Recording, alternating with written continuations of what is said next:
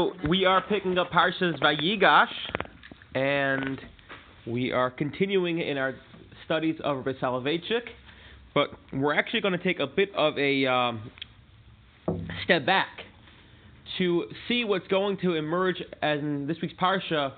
We open up, their source sheets are in back by the food. Our Parsha opens up with a showdown between Yosef and Yehuda, Joseph and Judah. But in order to really appreciate what's happening here, I think we have to take a step back and look at who is Yehuda, who does he represent, what was his life, and through that we can get an appreciation to what exactly is happening when Judah confronts Joseph. So just very quickly to bring us up to speed of where we are this week, and then we'll do our dive into who Yehuda was. We don't know the ending, right? But this the Torah yet. But at this point, the brothers still do not know who Yosef is. Yosef, he looks different, he has a beard, for whatever reason, which is also very curious, the brothers do not recognize Yosef. Yosef says to them, I am only going to give you food if you bring your brother Binyamin down, which the brothers protest, but ultimately they realize it's the only way in which they can get food and survive. They bring Binyamin down, and what does Yosef do?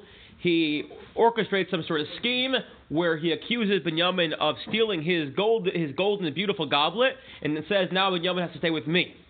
At this point, it's too much. And our parsha opens up with this epic scene of Yehuda standing in the palace of Yosef, facing him and pleading with him, take my life over Binyamin's life. We can't do this to my father. After all, my father already lost a son. Going on and on. We'll go through that in depth. By the way, just for a moment, put yourself into Yehuda's shoes. Imagine walking into the enemy's house alone. His house, his guards, his soldiers, and facing him and pleading for your life. So it's an act of heroism just right there. The question is twofold. Number one is, where are the other brothers? Okay, it only dawned on me this year when I read it. You have Yehuda facing Yosef alone, pleading for Binyamin's life, but there were other brothers. There were 9 other brothers. How come they're not standing alongside Yehuda, at least for moral support or militarily support? Why are they not there? That's question number one. There's no mention the text are there. Okay, maybe. It could be, but so the text does not indicate they're there at all. Number two is what exactly is going on here? Who is Yosef? So, in order to properly understand Yehuda, I want to take a step back to when Yehuda emerges on the scene as some sort of leader. This takes place in Bereshis Perek Lamed Ches 38. It should be in your source sheet. And this brings us to when Yosef comes to meet the brothers in what's going to be the beginning of his odyssey down to Mitzrayim. The Torah tells us that the brothers go out to Shechem, where they're going to, they're shepherds, they're shepherding their flocks in Shechem. They're in Yisrael Yosef, so Yisrael, as in Yaakov says to Yosef, Hello achicha, roem b'Shechem lecha v'ashlichem lelekechem v'yomer lo heineni. He says to them, go to your brothers who are in Shechem. It's time to go into your brothers. So he says, okay, I'll go. So he says,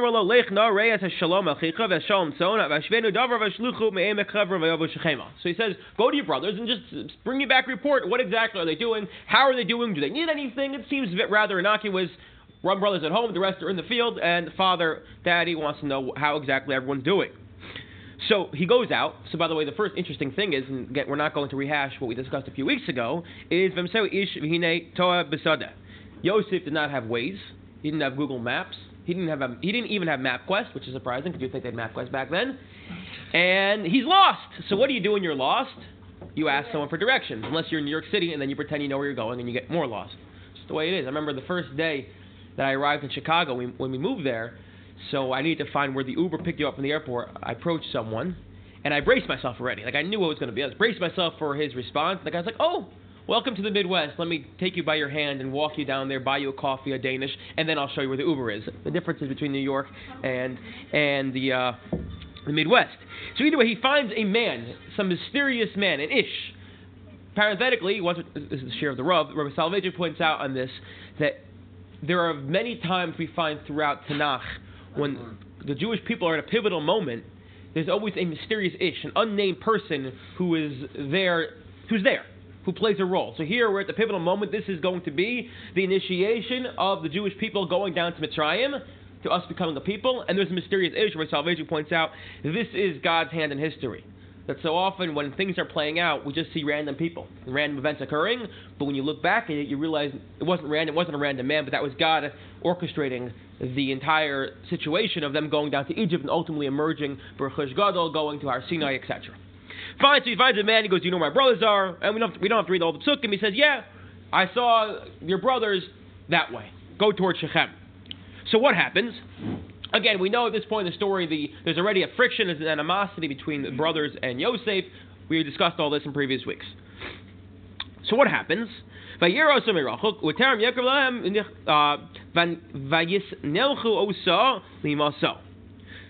the brothers see Yosef from afar, and they say one to the other, "Let us go." They say, "Let's conspire to kill him. Let's go kill him. We're done with him. Here's an opportunity. Let's take advantage of the fact our father's not here. We're in a foreign area. Let's kill our brother." Go back to just the beginning. It was Yisrael that said to Yosef. Why didn't it say Yaakov? Okay, so we can discuss this next year. But I'm not rehashing. I'm just I'm building up who Yehuda was, because it's very interesting to see the role that Yehuda plays. So then he comes closer to them, and we discuss this as more. They said, "Here comes the Bala Chalomos, here comes the dreamer," etc. So what happens?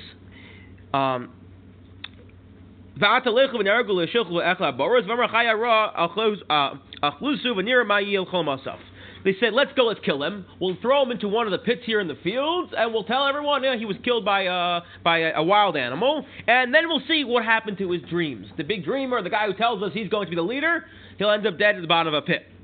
Vayishma Ruvain. So Ruvain, who is the eldest brother, he hears what's going on. He hears what's going on, and he says, let's not kill him." So Ruvain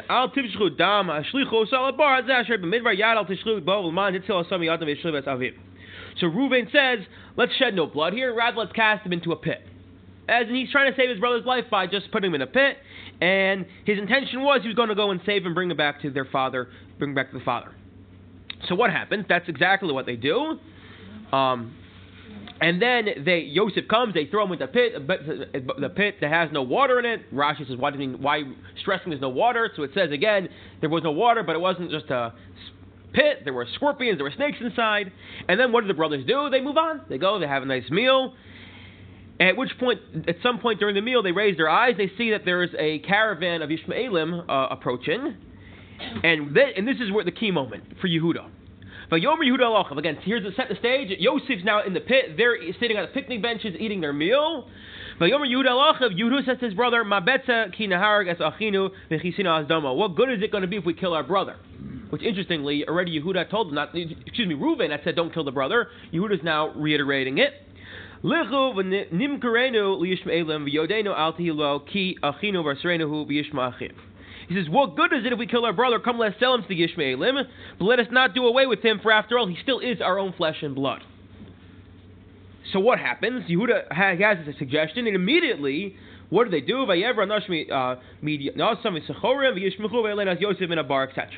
the brothers say, "Okay," and they pull Yosef out of the pit, they sell him to the Yishmaelim, and that's the end of it.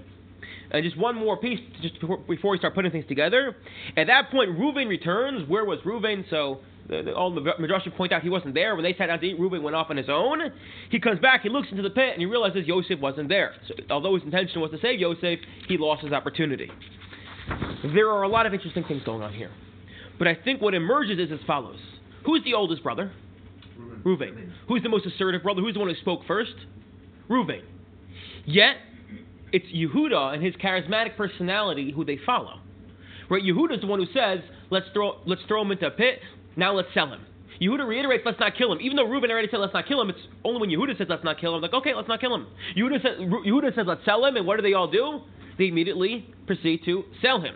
Reuben returns, and it's like we realize they never really listened to Reuben. He was the oldest brother, but they didn't pay heed to him so much. Rashi actually goes so far as to say that one of the reasons Yehuda is faulted with the sale of Yosef was because although there was so much animosity between the brothers, so much hostility between the brothers, had Judah said, let's bring him back to our father, they would have listened. that there is some sort of natural charisma and leadership quality to Yehuda's personality, and it begins. We see it in this portion that Second brother? he's the fourth brother. He's the fourth brother, but there's something about him that lends itself to leadership, to charisma, to everyone following and heeding his word. And this is where we first see it. There's something about Yehuda that says leadership. That's number one.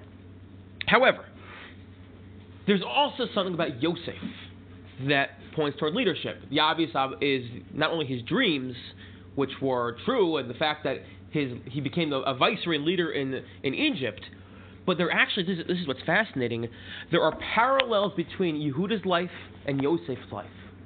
Very strong parallels. And while they always seem to be some sort of existential tension between them, as we see evidence in this week's parsha, Yehuda and Yosef, two leaders, the leaders of all the brothers, the leaders of Egypt, interlocking and fighting, there are these striking parallels, and I want to read to you a few of them.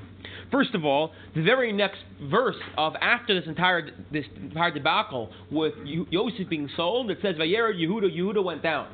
This is then the story of Tamar. What does it mean he went down? So there's all sorts of interpretations. Either he went down morally or spiritually. He went down in sadness, realizing he failed, with guilt. He goes down. What does Yosef do? The pasuk says Yosef went down. We start seeing that Yehuda has this ill-fated marriage to Bathshua. Doesn't end well. She dies. We see Yosef has an ill-fated relationship with Potiphar, where she tries to seduce him, and things don't go well there. We see Yehuda ultimately has a true lasting marriage to Tamar. Yosef also then has a true lasting marriage to Asnat. Who was Asnat, by the way? His wife? So there are those who think that Asnat was actually the product of the union between Shechem and Dinah. Correct. Yehuda then has two children, Perat and Zarach. Who's the older one? So the Psukim tell us that Peretz, although he was younger, he comes out first and he ends up becoming the leader. That's where David HaMelech comes from. Yosef has two sons, Menashe and Ephraim, and it's his younger one who gets blessed with the royalty and power. But there are these parallels and a striking resemblance between the lives of Yehuda and the lives of Yosef. And at the same time, there's a tension between them as well. A tension, as we'll see in a minute in this week's Parsha, but a tension that I'm going to argue far outlasts and outlives just their individual personalities of Yehuda and Yosef, but actually the very personalities and what they personify. Shevet Yehuda, Shevet Yosef, the personality of Yehuda, the personality of Yosef, not just a person.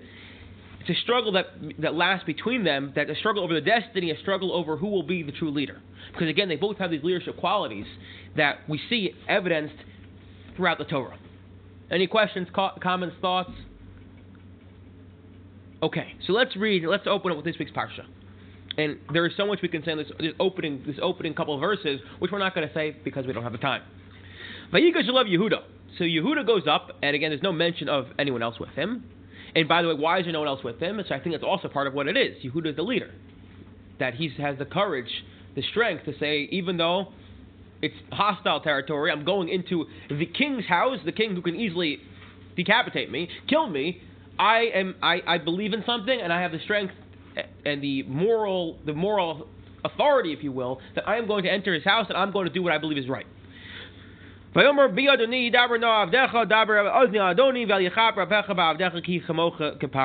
says, "Please, my Lord, let your servant appeal to my Lord, and do not be impatient with your servant, for you who are equal to Paro." So again, he said in the stage here, saying, please, listen to me. By the way, again, I don't want to spend too much time. As I said, there's so much to say here, but Rav Nachman says here that actually Yigash Lev Yehuda, he wasn't saying this to Yosef, he was saying this to God. That before he began this conversation, he said a short tefillah. That tefillah is not just, this is Rav Nachman, we've discussed this all other times, tefillah is not just a formal 3 times a day, but really any time before you encounter anything in your life, you're supposed to have some sort of prayer. So he says to him, Adoni Shalas Avdei, Lemar Hayash Lechem Avo Ach. He goes, let's rehash what happened here. We came, just like everyone else came to you, Yosef, to get food. And rather than saying, okay, here's your food, or give me money and I'll give you food, you asked us the question, do you have a father or brother? So we trusted. We assumed it was just a random question. You're trying to make conversation. So we said, yeah, we have an old father, and he has a very young son, Katan, and a brother who died. So all that's left to our father is his brother, Binyamin. Right? We were just making conversation, and we figured that's all it was. And then he goes, and you took advantage of that. But he says to him, oh, you have another brother? Bring him to me. And Yehudah's like, what are you doing? We were just making conversation. Why are you asking to bring us stuff? This makes no sense. You're taking advantage of the fact that we're being friendly. He said, so we said to you, we can't do that. We can't do that. And Yehudah's like, I warned you already that this is our father's most precious son. He's the youngest son. If our father loses this son as well, it's going to be too much for him. He's going to die. So what do? You threatened us. You said, okay, I don't care. You don't bring it to me. You're not going to see me again. You're not going to get any food. There's a famine going on in the world, and you guys will not persevere because you will not have any food. As in, you twisted our arm, you forced us, you gave us no option but to bring our brother who we warned you and told you we cannot bring because it's too much for our father. So when we went to our father and reported to him and related to him your demands, so again,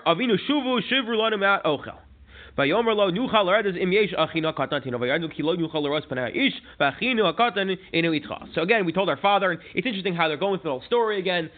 We told our father exactly your demands. And so your servant, our father, by the way, it's interesting to point out here, there are those who say Yosef was punished for this. That he sat there listening to Yehudah continuously mention your servant, our father, as in he heard his father Yaakov being degraded as a servant towards him, and because he didn't find a way to end that, so he was punished for that. You know that I had two children, and one of those children was taken out, and I was told he was mauled by an animal and killed. Also interesting to point out, Yaakov doesn't say, and he was killed. Yeah, this is talk. He's Yehudah saying over the dialogue between Yaakov and the brothers, and he reports the father said, and I was told that he was mauled by an animal, which also implies that Yaakov may have had some sort of inkling of what was going on here, that something was off, something was fishy, something didn't make sense about the entire story, which is why he's like, and I was told he was mauled. Okay. Wasn't Joseph wondering why nobody went to look for him? Yeah, so this could also be a turning point in that story as well. Yosef was. The question, I will discuss actually in the drasha this week. Yosef, I think I mentioned this a couple weeks ago. Yosef was the king of Mitzrayim. He was the second most powerful person of the most powerful country in the world.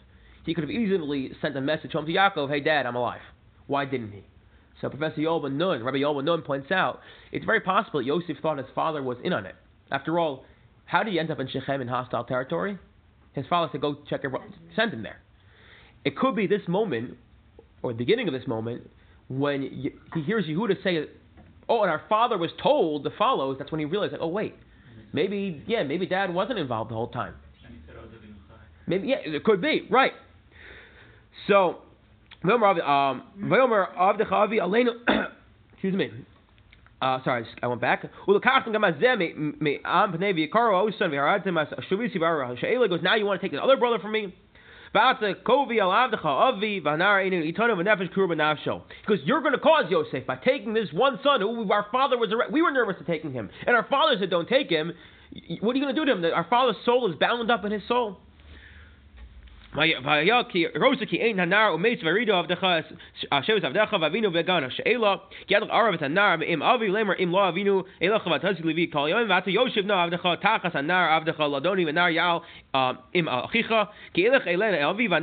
told And the climax here, by the way, is then Yehudah saying to Yosef, look, it can't happen. So I'll tell you what, take my life instead of Binyamin's. And it's that at that moment, Yosef realizes Yehudah has done teshuvah. That Yehudah, the brother who was the leader, who said, let's sell Yosef up, let's get rid of Yosef, who orchestrated the plan to get rid of Yosef, is now standing there and saying, I am going to give my life up to save my brother, my younger brother. And to that moment, Yosef realizes his brother has come full circle. He's repented, at which point Yosef can't hold himself back anymore. And the pasuk tells us he can't hold himself back. And he says, everyone leave, just my brothers. And he says, Ani Yosef Oda Vichai. It's at that moment when he realizes it could be two things. A, his father was never involved all along. And number two, that Yehudah has come full circle. that he's willing to give his own life up in order to protect Binyamin, that he just says, okay, fine. Od Avichai. Halachically, can you do that? Someone says, I'm going to kill him. Or kill me instead. Are you permitted to do that halachically? Well, maybe he didn't know he would kill. Maybe a servant. Maybe he'd be a servant. Yeah, you can't do that. He says, please let your servant remain as a slave to my Lord instead of the boy. I mean, he said, I exaggerate. He didn't say kill me, but make me a slave. As in, he's willing to give up his freedom. His freedom. So this is the story, the epic confrontation between Yehuda and Yosef. And that's, again, you have these two leaders. You have Yosef and you have Yehuda. Yehuda is willing to walk into the lion's den, walk into and give up his life. And you have Yosef, the leader of Mitzrayim, as well, here as well. This is, in a way, this is the end of the struggle between the two persons, of Yosef and Yehuda. But I believe, and I'm going to say it goes beyond this, that we're going to see now how the personalities of Yehuda and Yosef, what they personify, their leadership, that struggle is going to go on for eternity, or at least for a long time. I want you to look at the next sources. It comes from Birchas Yaakov. It's next week's parsha when Yaakov blesses Yehuda. What's the blessing he gives Yehuda? So he says, Yehuda at yoducha achicha, your brother shall yoducha. What does yoducha mean? We mentioned this a couple weeks ago. What? Your brothers will know you. What does it mean they'll know you? So the translation here from Safari was they shall praise you, which is the JPS translation. But if you look at Rashi, look at the Seforno, the Cheskuni, they all point out they will recognize you for who you are, as in they will recognize your leadership qualities. They will bow their heads in submission. Yehuda at Yeducha, we recognize you are the leader. So we're seeing the bracha of Yaakov to Reuben, which interestingly and importantly, what happened? There are these 12 blessings that Yaakov gives. They don't all seem like blessings. The first 3 were not blessings at all, seemingly. He says to Reuven, you don't deserve to be the Bachar. You're an angry person. You rush into decision making. And it doesn't even sound like a bracha. He says to him, I'm passing over you. Shimon the Levi comes to them and goes, Rabecha curses your anger that you went ahead and you destroyed the city of Shechem and Hamar, all that. Yehuda, okay, now we'll discuss you, which is interesting because Yehuda himself was not a flawless person. After all, Yehuda Yosef, Yehuda Tamar. But when it comes to Yehuda, suddenly Yaakov says to him, you're a leader. Not only are you a leader, your brothers will recognize you're a leader. He says to them, we can skip, Lo Yosef Shevet mi Yehuda, excuse me, I skipped it. Gor Ari Yehuda mi Teref b'nei Alisa Karav Ratz Akariu Kaliva Lavei mi Yikra Emenu. Yehuda is like Judah is like a lion's whelp. On prey, my son, have you grown? He crouches, lies down like a lion. Comparing him to a lion, again, a lion, the symbol of the king of the jungle. Even though lions don't really live in jungles, they live in the plains. Okay. But the king of the jungle. Although I'll tell you, I was in South Africa a couple years ago, and I saw a lion being chased by an elephant. It's like, okay, who's the king of the jungle? But they are the king. They are the king of the jungle. Wasn't Judah, he did his teshuva when he was involved with Tamar? Yes, he did teshuva. He definitely did teshuva. Okay, yeah. And we're going to get back to that in a minute. Okay. So the blessing that Yaakov gives Yehuda is one of you're going to be a leader. You're going to be a lion. In fact, he says, Lo Yasser Shevim mi Yehuda. The scepter shall never depart from Yehuda. As in, kingship will always be with you. Which is, we mentioned this also recently, that the Ramban, Nachmanides, fought the Chashmonaim, the Hasmoneans, that they did not follow this dictum of Yaakov, that when they usurped, or when they took over the kingship of the Jewish people, they then usurped it. They didn't just win the battle and say, okay, fine, we're going back to being the Levites and the Kohanim. They usurped it and they became the kings. Malchus Chashmonai, the kingship of the Chashmonaim, for the next 200 plus years. So the Ramban faults them and says, you can't do that. The scepter shall never leave Yehuda, as in the only true kingship in Jewish people is through Shevet Yehuda.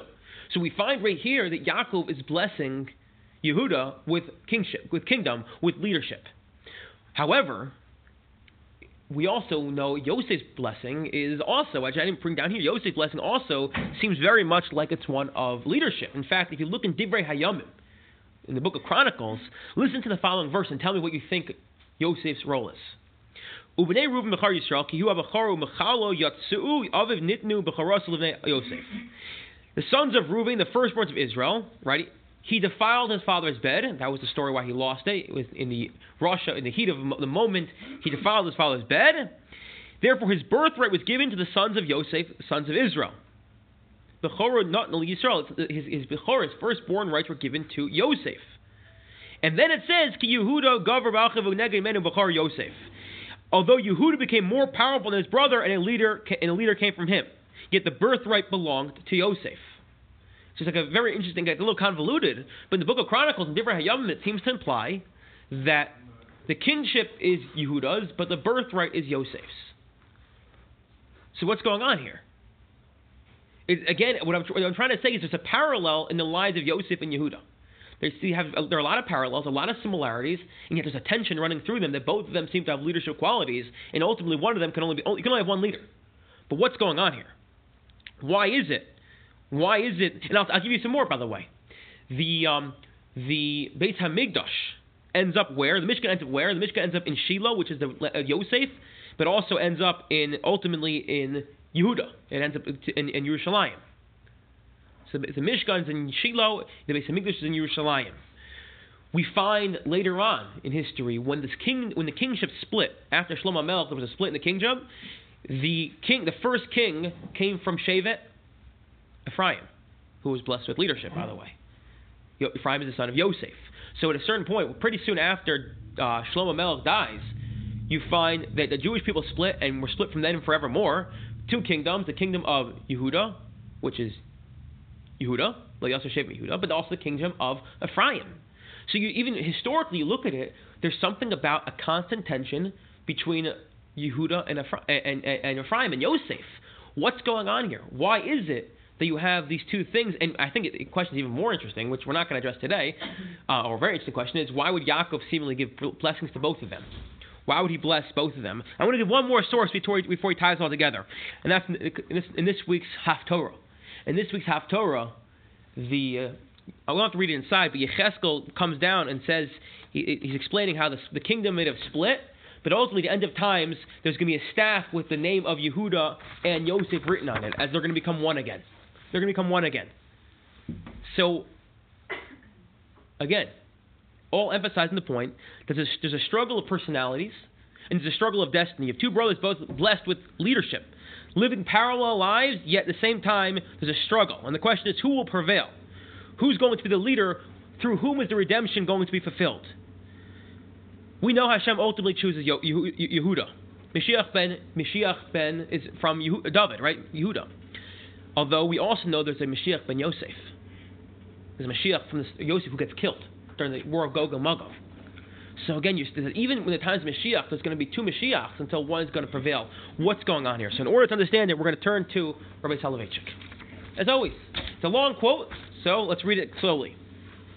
This comes from the Rav. It's called Joseph the Ruler. It's in a book on leadership he has. I have in my office. I meant to bring it. Why did Providence will that Joseph should lose and Judah win? Our question. They seemingly both have the characteristics and qualities and traits to be a leader. Why was the ultimately Mashiach ben David? We study the Bible as the book of destiny, determining not only a story of events that transpired 3,500 years ago, but a story of events that are transpiring now and will transpire in the future. Why then did Joseph lose the final battle? Why ultimately, after the confrontation, the showdown in this week's parsha, do we find Mashiach ben Yosef is going to be killed? Mashiach ben David is going to prevail. Leadership will ultimately only come from Yehuda. In order to grasp the rationale for the strange drama, we must retrace the story of Yaakov. One more journey. We saw the story of Yosef being sold. We saw the story of this week's parsha. Now let's go to the story of Leah and Rachel. Now I apologize. The way in which I brought this down is a long quote. I didn't want to take a picture, so I did text I spoke it text to word, and it dictated it for me. So some of the Hebrews are a little off here. Lavan had two daughters, Leah and Rachel. The Bible attests to Rachel's beauty. She was beautiful in form and pleasant to behold.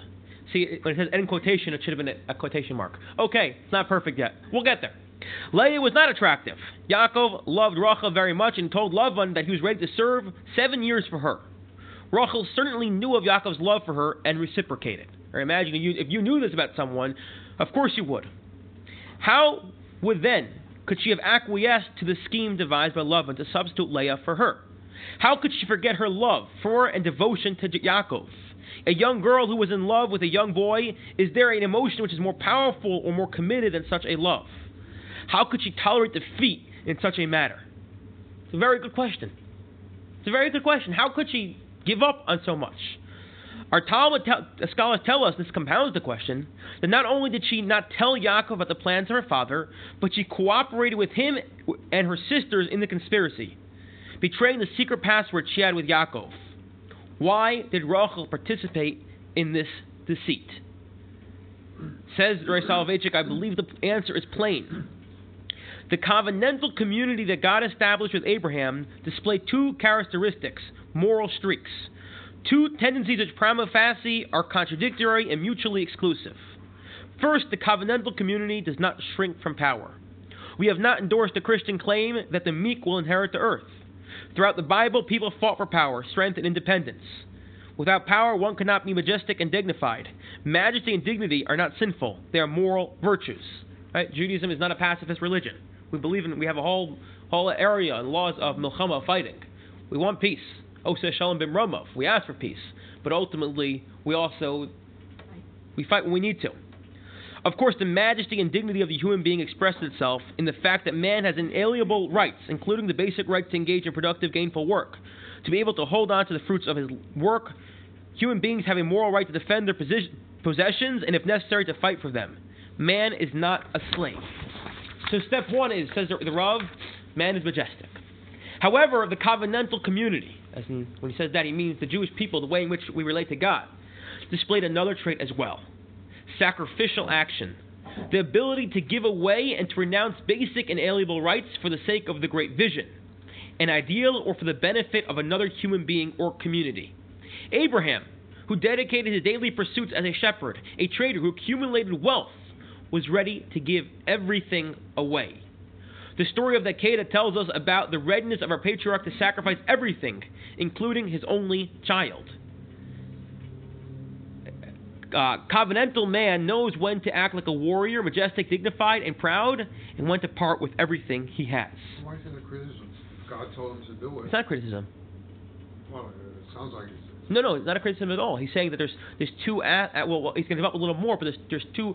As you can say in a minute, there's a dialectic, a thesis and antithesis of, on the one hand, being able to restrict yourself, being able to bow your head in submission, being able to give everything away. On the other hand, also to be proud and dignified and majestic and powerful and fight for what you believe in. It's a dialectic. It's two totally different personalities, right? This dialectic, the thesis and antithesis revolve around two midos of the Holy One. And where do we get this from? Hashem Himself. Chesed and Gevura, which are the Chesed is Chesed, which is a person giving up from themselves, and Gevura is strength. Strength or expansion, expansion, contradiction. Sometimes the Almighty reveals Himself with medium of Gevura, and other times to the medium of Chesed. God Himself will constrict Himself. In the Kabbalah, this entire world was built on Chesed, was built on God's Chesed, His ability to do what's in the Kabbalah, the idea of Tzimtzum. The God constricted Himself to make space for human being. If God's all-powerful, almighty, so where is there room for human being? How can a human being exist if God is everywhere? So the answer the Kabbalists gave is God would tzamtzum Himself. He pulled Himself back to create a space for human beings. The ultimate Chesed, in a way, is the fact that we're created. At the same time, God is all-powerful.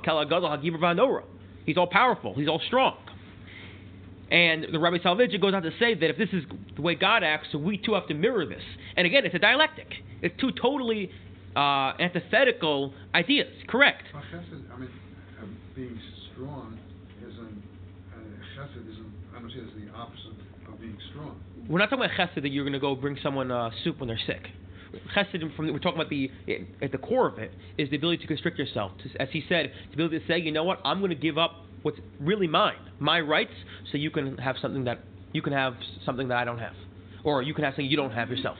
That's what he's saying. That Gevura is we have inalienable rights to our property. Chesed is I will give up my rights. I will give up my child because that's what's demanded of me.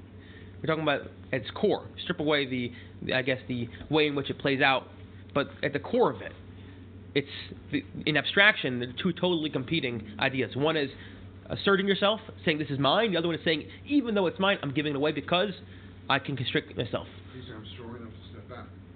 Okay, you start playing with words, but I think the actual midos are contradictory.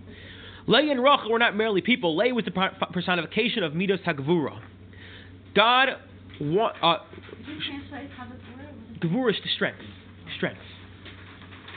And Rav On Vayigash develops this a little length. I didn't want to bring it all down, but if you look at Leah's life, and I have a couple quotes here. The mere fact that she consented to love and scheme demonstrated that she was courageous. I have to play back. That she was courageous, for she had what to fear. Meaning, when Lavan said, "I'm going to switch you with your sister," and she's like, "Okay, I will do that." What she was saying is, "I know what the future may hold, and I have the courage to say I'm going to go ahead with it." That she agreed to have such an adventurous undertaking shows courage and valor. She was courageous in the handling of matters and was capable of defending her rights. She symbolized the strength of the Jewish character and the unshakable will of the Jew throughout the ages and millennia. It was because of that persistence, that stubbornness and tenacity, that we still remain a living people after 3,500 years of persecution and massacres. Leah had this gevura, this strength. Rachel was the opposite of Leah. She was a tragic heroine who lives for others, not for herself. Like, think about it in a way. She was the beloved of Yaakov, and she wasn't even buried with Yaakov because she gave up that right. She was a tragic heroine. She gave up her most precious possessions and her elementary rights in order to make it possible for others to find the happiness denied them. Rachel represented chesed, the constriction of oneself, the ability to pull back, to give up of everything. A young girl who's in love with a boy gives up her fondest dreams for the sake of an older, unattractive sister. She let her sister take Yaakov away for herself. She pushes away her own hopes and cherished wishes because her sister was also entitled to the same happiness which Providence had showered upon her, but denied to her sister. Again, so what we're seeing here is Leah is representing Gevura. Rachel is representing Chesed. And now let's see how that plays out in their respective children. Leah represented Gevura, and Yehuda was the son of Leah. Yehuda's personality radiated power. A prestige. Right, Yaakov describes him as a crouching lion. Now, I should have brought the actual quote. I'm sorry, the text to dictate did not work very well. The Kutzker Rebbe says as follows. What does it mean? Right, we read the pasuk a minute ago. He was a crouching lion. That even when he falls down, he's a lion. He's a leader. Even when he fails, he's a lion. Why? Because what does a lion do? Doesn't look for others to help him back up, but he helps himself back up. That even though he fell, no one could have helped him rise up himself. He was self-assertive, valiant, and fearless. He personified dignity and majesty. Even when he yielded to temptation, and on 2 occasions he failed miserably, right, with Yosef and Tamar, to meet the challenge that confronted him, he acted not like a fearless lion, but a coward. He rose by himself without anyone extending a hand to help him. He sinned, but he repented beautifully and heroically with an open mind and a contrite heart. Meaning to say as follows. Yehuda had gevura. Yehuda had strength. He had courage. Even when he fell, he was a crouching lion. He helped himself back up. He found a way from within himself to look deep down in himself and help himself back up, because that's what a courageous lion does. That's what a leader does. Not that the leaders don't fail. But Leah needed the help of Rachel, so she was in a weaker position. If it hadn't been for Rachel, Leah would not have gotten what she wanted. Well, Leah was willing to go with it because that's willing to go with. Was willing to go. She needed the help. No, she was willing to go with Lavan, even because she was courageous and said, "This is what fate dealt me. I'm going to take it. I'm not going to run away." That was Rav On Vayigash's point. So here's where it gets interesting. So Yehuda comes his mother's gevura, the power, the ability to be strong, self-assertive. At the same time, when you fall, to help yourself back up. Yosef belonged to a different moral group, that of the Hasidim, who are moral by inclination, people for whom sin has no power. The Satan has no access to them. Their lives not stormy. They don't display the heroism of rising again because they do not fall. The heroism of being able to say, even though I am down, I can get myself back up. Well, it doesn't apply to Yosef because he didn't fall. They walk along a straight line. It's not rolling down a steep incline into an abyss, nor do they perform the miracle of stopping the downward movement at the brink of the cleft. Yosef never sinned. He resisted the charm and the vulgar of the Egyptian woman. And therefore, says the Rav, who should be king? The representative of Gevura, of Yehuda, or the representative of Chesed, of Kedusha? Who should be king? Again, you have these two. Now you see how far the contradiction and the tension runs between them. Yehuda is saying, I'm self-assertive, I'm a Gevura. Yosef is saying, I'm a holy person, I've always been holy. Well, who should be the leader of the Jewish people? Who should be Mashiach? So you would think, who should be Mashiach? It should be the holy person, the one who never sinned, who has no temptation. And this is where we see the paradox of leadership. And this is a fascinating idea, which we're not going to have time to read it all inside. But just there's a pretty tzaddik from a tzaddik Lakon of Moblin who points out here as well. He also says Yosef wasn't about tshuva because Yosef never sinned, and therefore the question is: so why then is Yosef not the leader? Why did Providence, as Rav On Vayigash asked, favor Yehuda, the one who sinned, the Gevura, when Yosef was kedusha, Yosef was chesed, Yosef was the chassid? What's going on here? So this is a fascinating idea. If you go back to the beginning of Sefer Bereshis, second parsha. Eila told us Noach. Noach is tzaddik. Noach was a tzaddik, a righteous person. So much so the Midrash says the word haya was. Omer Rabbi Yochanan kol mishnemer b'haya. Anytime it says the word haya, what does that mean? Haya was hu mitchilasu v'hu sofo. From the very beginning to the very end, they were righteous. Noach was a righteous person from the beginning, from the moment he was born to the moment he was died. He was a righteous person. Mitchilasu v'yad sofo. Yet it's ironic, Noach had no impact on anyone other than his immediate family. Now look at the next one. Where else do we use the word Haya? By Avraham. It says the pasuk in Yecheskel, Echad Haya Avram. Avraham was singular. Avram was unique. Says the Midrash, 1 minute. If mitchilaso v'ad sofo, the word Haya means always was, well, we know the story of Avram.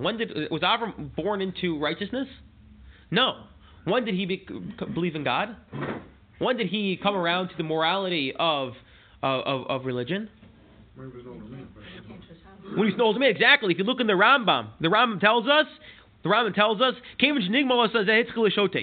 only when he was weaned, so he was 3 years old, based on the Gemara, then he began to think about certain things. He began to look at the world, as the Rambam and say, there's a night, there's day, there's a sun, things can't go on their own, something had to have initiated this had to have started somehow, what could it be? And slowly he began to come around to the idea of God. And look at it, it's so powerful. He was still meshuka. The word shuka is he was engrossed, ensconced in Or Kasdim, and all the tumah and impurity of Or Kasdim. He was living in a place of Or Kasdim, and probably, the way it seems like, he looked like a regular guy from Or Kasdim, doing what they all do. Perhaps even worshiping idols. But at the same time, in the back of his mind, he's thinking, wait, something doesn't make sense here. If there's a world, I have to have a starting point. And he's going through all this entire thing. And it wasn't until eventually he comes around to realize it. So the Gemara actually tells us, some say he was 3, some say he was 40. Says the Haggais Maimoni on the commentary, he says, no, you know what it is? They're both right. When he was 3, it started. And then for the next 37 years, when he was still living in Or Kasdim, looking like an Or Kasdim, probably living the life of someone like Or Kasdim, he was slowly developing and coming around to the idea of what true monotheism is, what morality is, etc. So Avraham wasn't holy from the beginning. He wasn't Noah. Yet ultimately, who had the biggest influence in history of the world? Avraham, not Noah. What's going on here? And why do we... So the two questions are. Question number 1 is, why are we saying Avraham was always holy? And question number 2 was, why did Avraham have all the impact when, after all, he's more a Yehuda character? He sinned. He failed. He was spent years in Or Kasdim with idols when Noah was mitchilasav at sofo a tzaddik. We say the ground of a false shul is holier than the ground of a so what does that mean? Right. So that's more attainable. So I'll tell you this. Look at this. Isn't the personality of a righteous person, or who's like a Gemara who fails and gets up? That's what Elliot's saying. But the question is why? Well, because Joseph didn't know anything other than... Good. So let's hold that thought. Listen to the following Gemara. The Gemara in Yuma asked the following question. Why did King Shaul, right? The first kingship in the Jewish people was not David, it was Shaul. Why was his malchus? Why did his kingship not last? The Gemara says something very strange. You would think it would mention the fact he did this or did that or did... Nope. It says the malchus. Why did the kingship of Shaul not continue? Why? Because there was no flaw. Because he didn't sin. Which point the Noam Elimelech Leginsky asks, shouldn't it be the opposite? Because he didn't sin, there was no flaw in his house. That should be the reason why it should last. What's going on here? And the Gemara goes on to say as follows. Ein ma'amidim al tzibur ela im parnes al tzibur elam ken kubash al shratim tolia bo le'achorov. We do not appoint a leader of the Jewish people unless there is a box of shratzim. What are shratzim? Creeping, crawling, slithery creatures hanging behind them. Meaning to say as follows. It's an expression. You cannot be a leader of the Jewish people unless you have your box of shratzim, unless you yourself have at some point experienced temptation, experienced sin, and know what it's like to be an ordinary person. And that's the crux of it. And this is what Noam Elimelech says as well. That if you want to influence, if you want to actually influence, be a leader, you can't be a Yosef. You can't be someone who's a chassid who doesn't experience what it's like to live life. You sit and learn your entire life in the base medrash and come out, and how do you relate to people?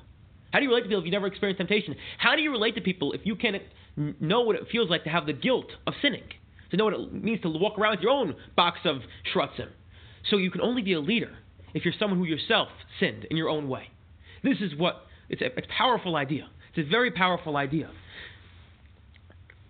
And more than that, just to answer the second question, so then how is it that Noah, we said Noah was always a tzaddik. He never sinned. He had no influence because people couldn't relate to him.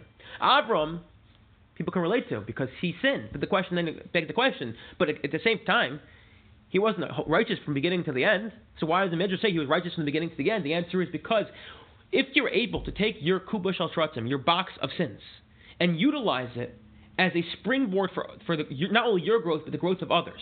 You utilize it to be able to relate to people, to know what they're going through. So then what that does is it turns it into, and this is your point, the Baal Tshuva. It turns into in a place that's higher, because you're now taking it and saying, the experience I had, it's not that I want to wish it away and will it away. I'm happy I had it because it made me who I am. And it gave me the ability to relate to people. And it made me a better leader. Actually, it made me a leader because of it. And therefore, when you do that, so then, from the beginning to the end, it's always looked at, you're on a journey of perfection. You're always on the journey of leadership. You're always on the journey of tzidkus, of righteousness, because you take even the things when you fall down, you turn it and utilize it for growth. And this brings us back to Rabbi Soloveitchik. Who then should be king? The representative of Gvura, of Yehuda, or the representative of Chesed and Kedusha?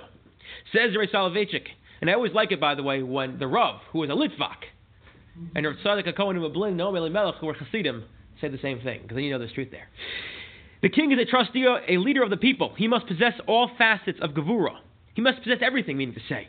The ability to acquire, to defend, to possess, and to protect. Sacrificial life and to protect. Meaning to say you have to be able to relate to the people. You relate to the people both by being their leader and in their high moments, but also in their low moments, to know what they're going through. Sacrificial life, as in the life of Yosef, is good as far as the individual is concerned. But the king cannot be a sacrificial type at the expense of the nation. David could be king. He was able. Why? Because just like Judah, he too went to the greatest heights and then fell into an abyss. Right? David and Bathsheba. Yet he managed, like Yehuda, to rise again to still greater heights. David is the great teacher of tshuva, repentance. Only the ruler who encounters sin, who falls for short intervals, who also knows the art of rising, of lifting himself up, only he will understand the people and have compassion for the unfortunate ones who strayed from those who get lost and fall.